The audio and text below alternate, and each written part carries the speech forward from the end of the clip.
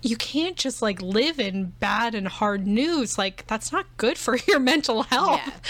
So I think it is sort of, you know, understanding that like the world is tough and the world will continue to be tough. And it's not just 2020 that has been a tough year. 2019 was a tough year. Like 2010 was a tough year. You know what I mean? Every year is a sort of tough year.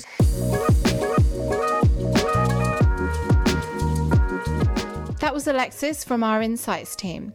I'm Nisha Ashra from Mindshare, and I'm your host for Provocation with Purpose. It's our podcast where we talk about emerging technologies, culture, and changing trends and the impact that these have on our day-to-day lives. So today we're talking about wholesomeness. As the world becomes more cynical, there's a movement that's emerged where we're rejecting pessimism and instead we're embracing the kindness that's in the world. So particularly in uncertain times, we are self-soothing through cute animal pictures and funny memes. And we're looking for good news. Tell me, like, give me the rundown on what's happening and some notable themes and trends that you've seen happen. Sure. So the way we view the wholesomeness trend, it's really the sincere embracing of good sort of in the face of growing cynicism and unease. We've seen the world shift away from a nostalgic Christian value set to a more progressive focus on things like individuality and goodwill. And it's sort of less based around morality and more around general kindness. I think it's a bit sort of the antidote to some of the toxicity we're seeing and the way the internet has, led the way. So that's why we're seeing this new kind of sort of wholesomeness emerging, one that really rebels against sort of online norms of trolling and insults. And again, it's something that's, a feel good. And are we talking about that in real life and online, or like just because I'm someone who will go to the internet to seek positive content. Like that's like my place where I will go and find funny and good things to look at. Are we seeing this in like day-to-day life as well? Yeah, I definitely think it's sort of emerging in real life too. I think there is sort of something around like there is a whole sort of movement around like toxic positivity, which I don't think this is necessarily touching. I think this is more so, we're sort of increasingly in an anxious world. So we're using this as like a coping mechanism, again, to like self-soothe amidst this sort of like turbulent times. And so it's not just like mood enhancing content that we're sort of gravitating towards, but I think it's definitely being expressed and consumed more so there as a way to sort of not escape, but sort of, I don't know, help offer a counterbalance to everything that's going out in the world. So whether that's, cute puppy videos or sort of positive affirmations or, news stories about kindness or just like funny TikTok videos, it's a way for us to like escape all of the doom scrolling that everyone's doing right now. There was definitely a period on Instagram where like the positive quotes and affirmations was like a trend for sure. I did see there was a stat which was there's a 19% increase in likes when brands post content that features pets, which I found interesting. What other that was one example. Are we seeing similar types of like content and other things beyond pets? I'm a huge fan of like toddlers over animals. That's definitely a thing for me. I mean, I think you sort of see it with some of the like the celebrities and figures, like people who are those like genuinely kind people. I don't know whether that's like a Mr. Rogers or something wholesome like oh god, what's the painter guy's name? Bob Ross. In the last couple of years, like it's sort of very like earnest, like sweet sort of content. I mean, I think like if we're talking about COVID, you had some good news, which was John Krasinski's show. And I think that, came about because, again, people are sort of hearing all of these bad things, and it's about, how can we look for the good? How can we look for the helpers? How can we look for the sort of positive influencers, and again, whether that's finding it on Instagram through sort of positive affirmations or on TikTok, where it is like these cute baby or puppy videos, or I think even if you look at what's happening with the new sort of iOS update, the iOS 14, where people are able to create their sort of own visions of what their iPhone would look like. And I feel like, there's so many like videos on like TikTok and YouTube about like how you can like hack it and like make it your own. Yeah. It almost feels like very MySpace, very sort of like nostalgic for like a different sort of era of, the internet. But I think, that also gives space for people to sort of include some of these positive affirmations, or include, these like wholesome little trends of like how they want to not hack isn't the right word because it's sort of now part of the system, but how they want to have their own view of when they open up their phone. Yeah. Are you on TikTok? I'm not. I consume it via Instagram, like, because I feel like everyone's sort of like, that's true. A lot of content is duplicated. I'm a recent TikTok newcomer. I downloaded it, I think, a couple of months ago, and I gave in because like a lot of my friends were sharing like videos through either text messages or like through Instagram, and I was like, this is all TikTok content. So I eventually downloaded it, but I am obsessed. It's like the place where positive content it's where everyone needs to go to find positive content. But it isn't just like, it's not just comedy. People the great thing about TikTok is it's something for everybody. So where do you go for your good news and your good vibes? I definitely say Instagram is a place for me. And it's funny you talked about sort of TikTok. We made one of my friends download it. She's a very good dancer, and she's like really good at like watching a video and like being able to do it. And like all through college, she would always like, she would have these dances memorized from like music videos from like when we were like 13 years old. So we were like, you need to download TikTok and do all these dances and just send us the videos like on text message, because we're not going to download TikTok, but we want you to download it and do all the dance stuff and just send it to us. So I feel like it's definitely TikTok is definitely part of it, even though I'm not necessarily on it. For sure. Yeah. And I agree, like you can get a lot of that on Instagram as well. And I think like, especially Instagram and places like Pinterest, it like I said, it does go beyond comedy. And to your point about like the iPhone, people want that like custom experience because they want their own vision in their own world, especially right now because it is really easy to divert onto online content. And actually I remember, as part of our COVID pool research at the beginning of coronavirus, when it was coming into its peak, we saw such a huge spike in people going online because we were all at home and you couldn't go out, you couldn't seek those like good vibe and moments in things like going shopping and things like that. It was all online moments.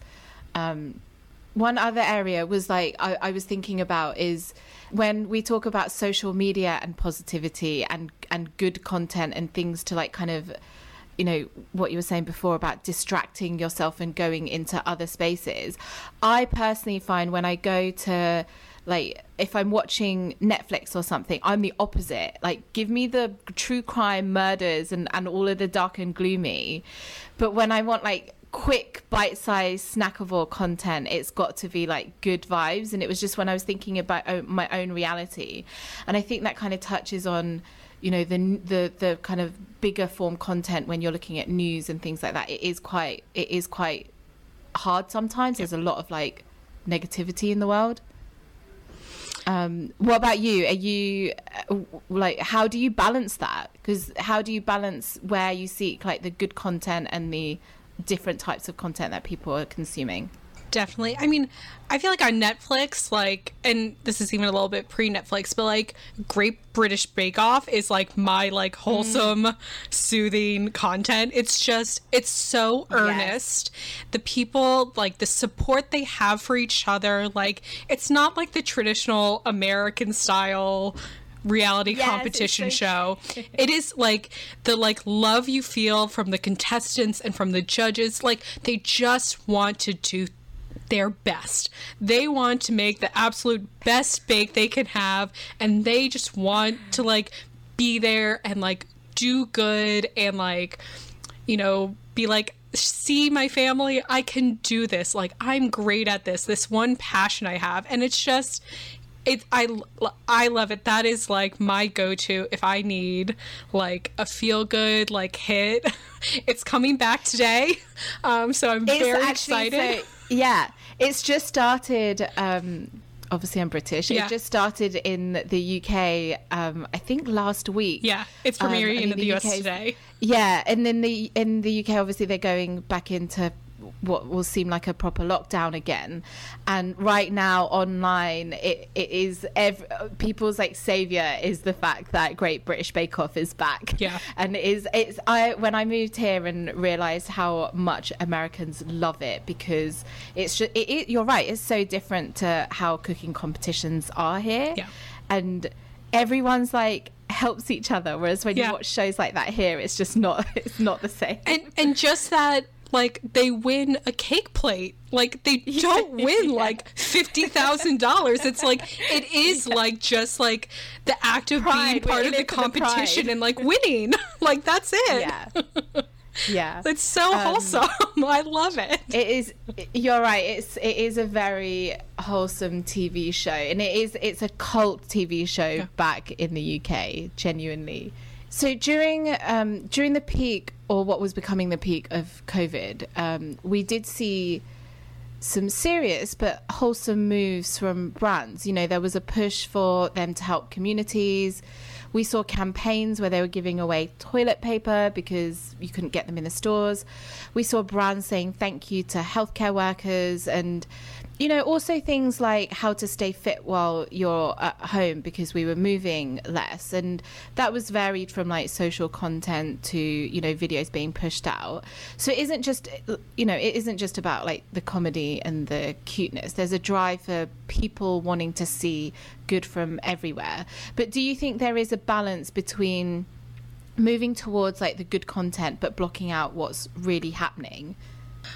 I think that's interesting. I think it's just a balance. I mean, even if you look at sort of the, you know, everything that's been happening over the last couple months with, you know, the renewed, you know, activity around Black Lives Matter, and obviously there's some really tough and hard news coming out about what's happening and people being disappointed. So I think it's about the positive spin is like finding the wins where we can. You know, I think if you look at something like, you know, body positivity or, you know, Black Girl Magic or stuff like that, or some of the larger brands that are sort of, you know, helping to empower people to sort of be the good and find the good. And people are sort of searching for that optimism. And I think brands can help provide some of that through, whether it's through sort of wholesomeness or highlighting the good or highlighting the people who are putting in the like tough work. And again, I think it's being earnest, it's being sincere, it's being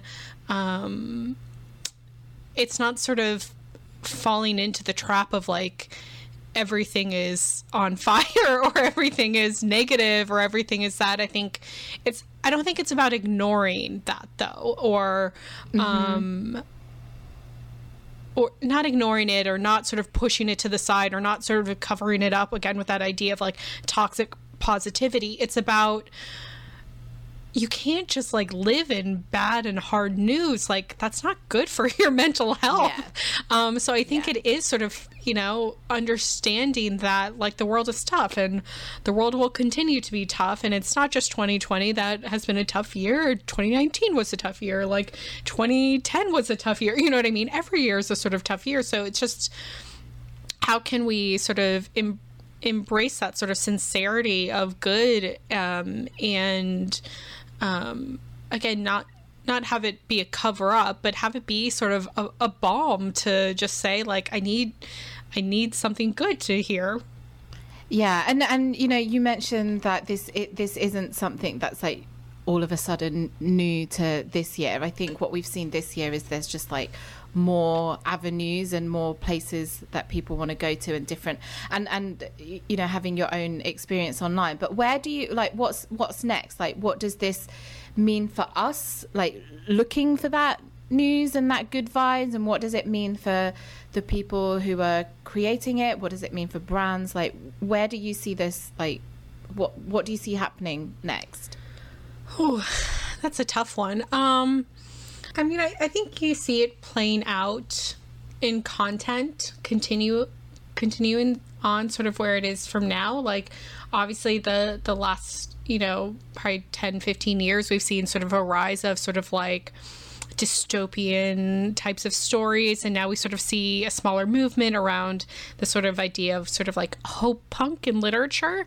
I mean, I think it's, you know, continuing to embrace movements like, you know, the body positivity movement, and I think it sort of aligns up with some of the other trends that we're seeing this year, like our toppling taboos, where it's, you know, sort of removing some of these stigmas and sort of, again, coming to these things with, you know, open and honest views of the world, and knowing that there will be sort of some tough and hard conversations, but then knowing that, you know, we have to find some sort of positivity, we have to find sort of some light, we have to find, you know, some things that are earnest, some things that are wholesome, some things that are kind. And, you know, I think you'll always have people in, you know, different sort of media entities who will end up sort of falling from grace, and, you know, maybe not sort of proving themselves. But I think it's, you know, we have to sort of like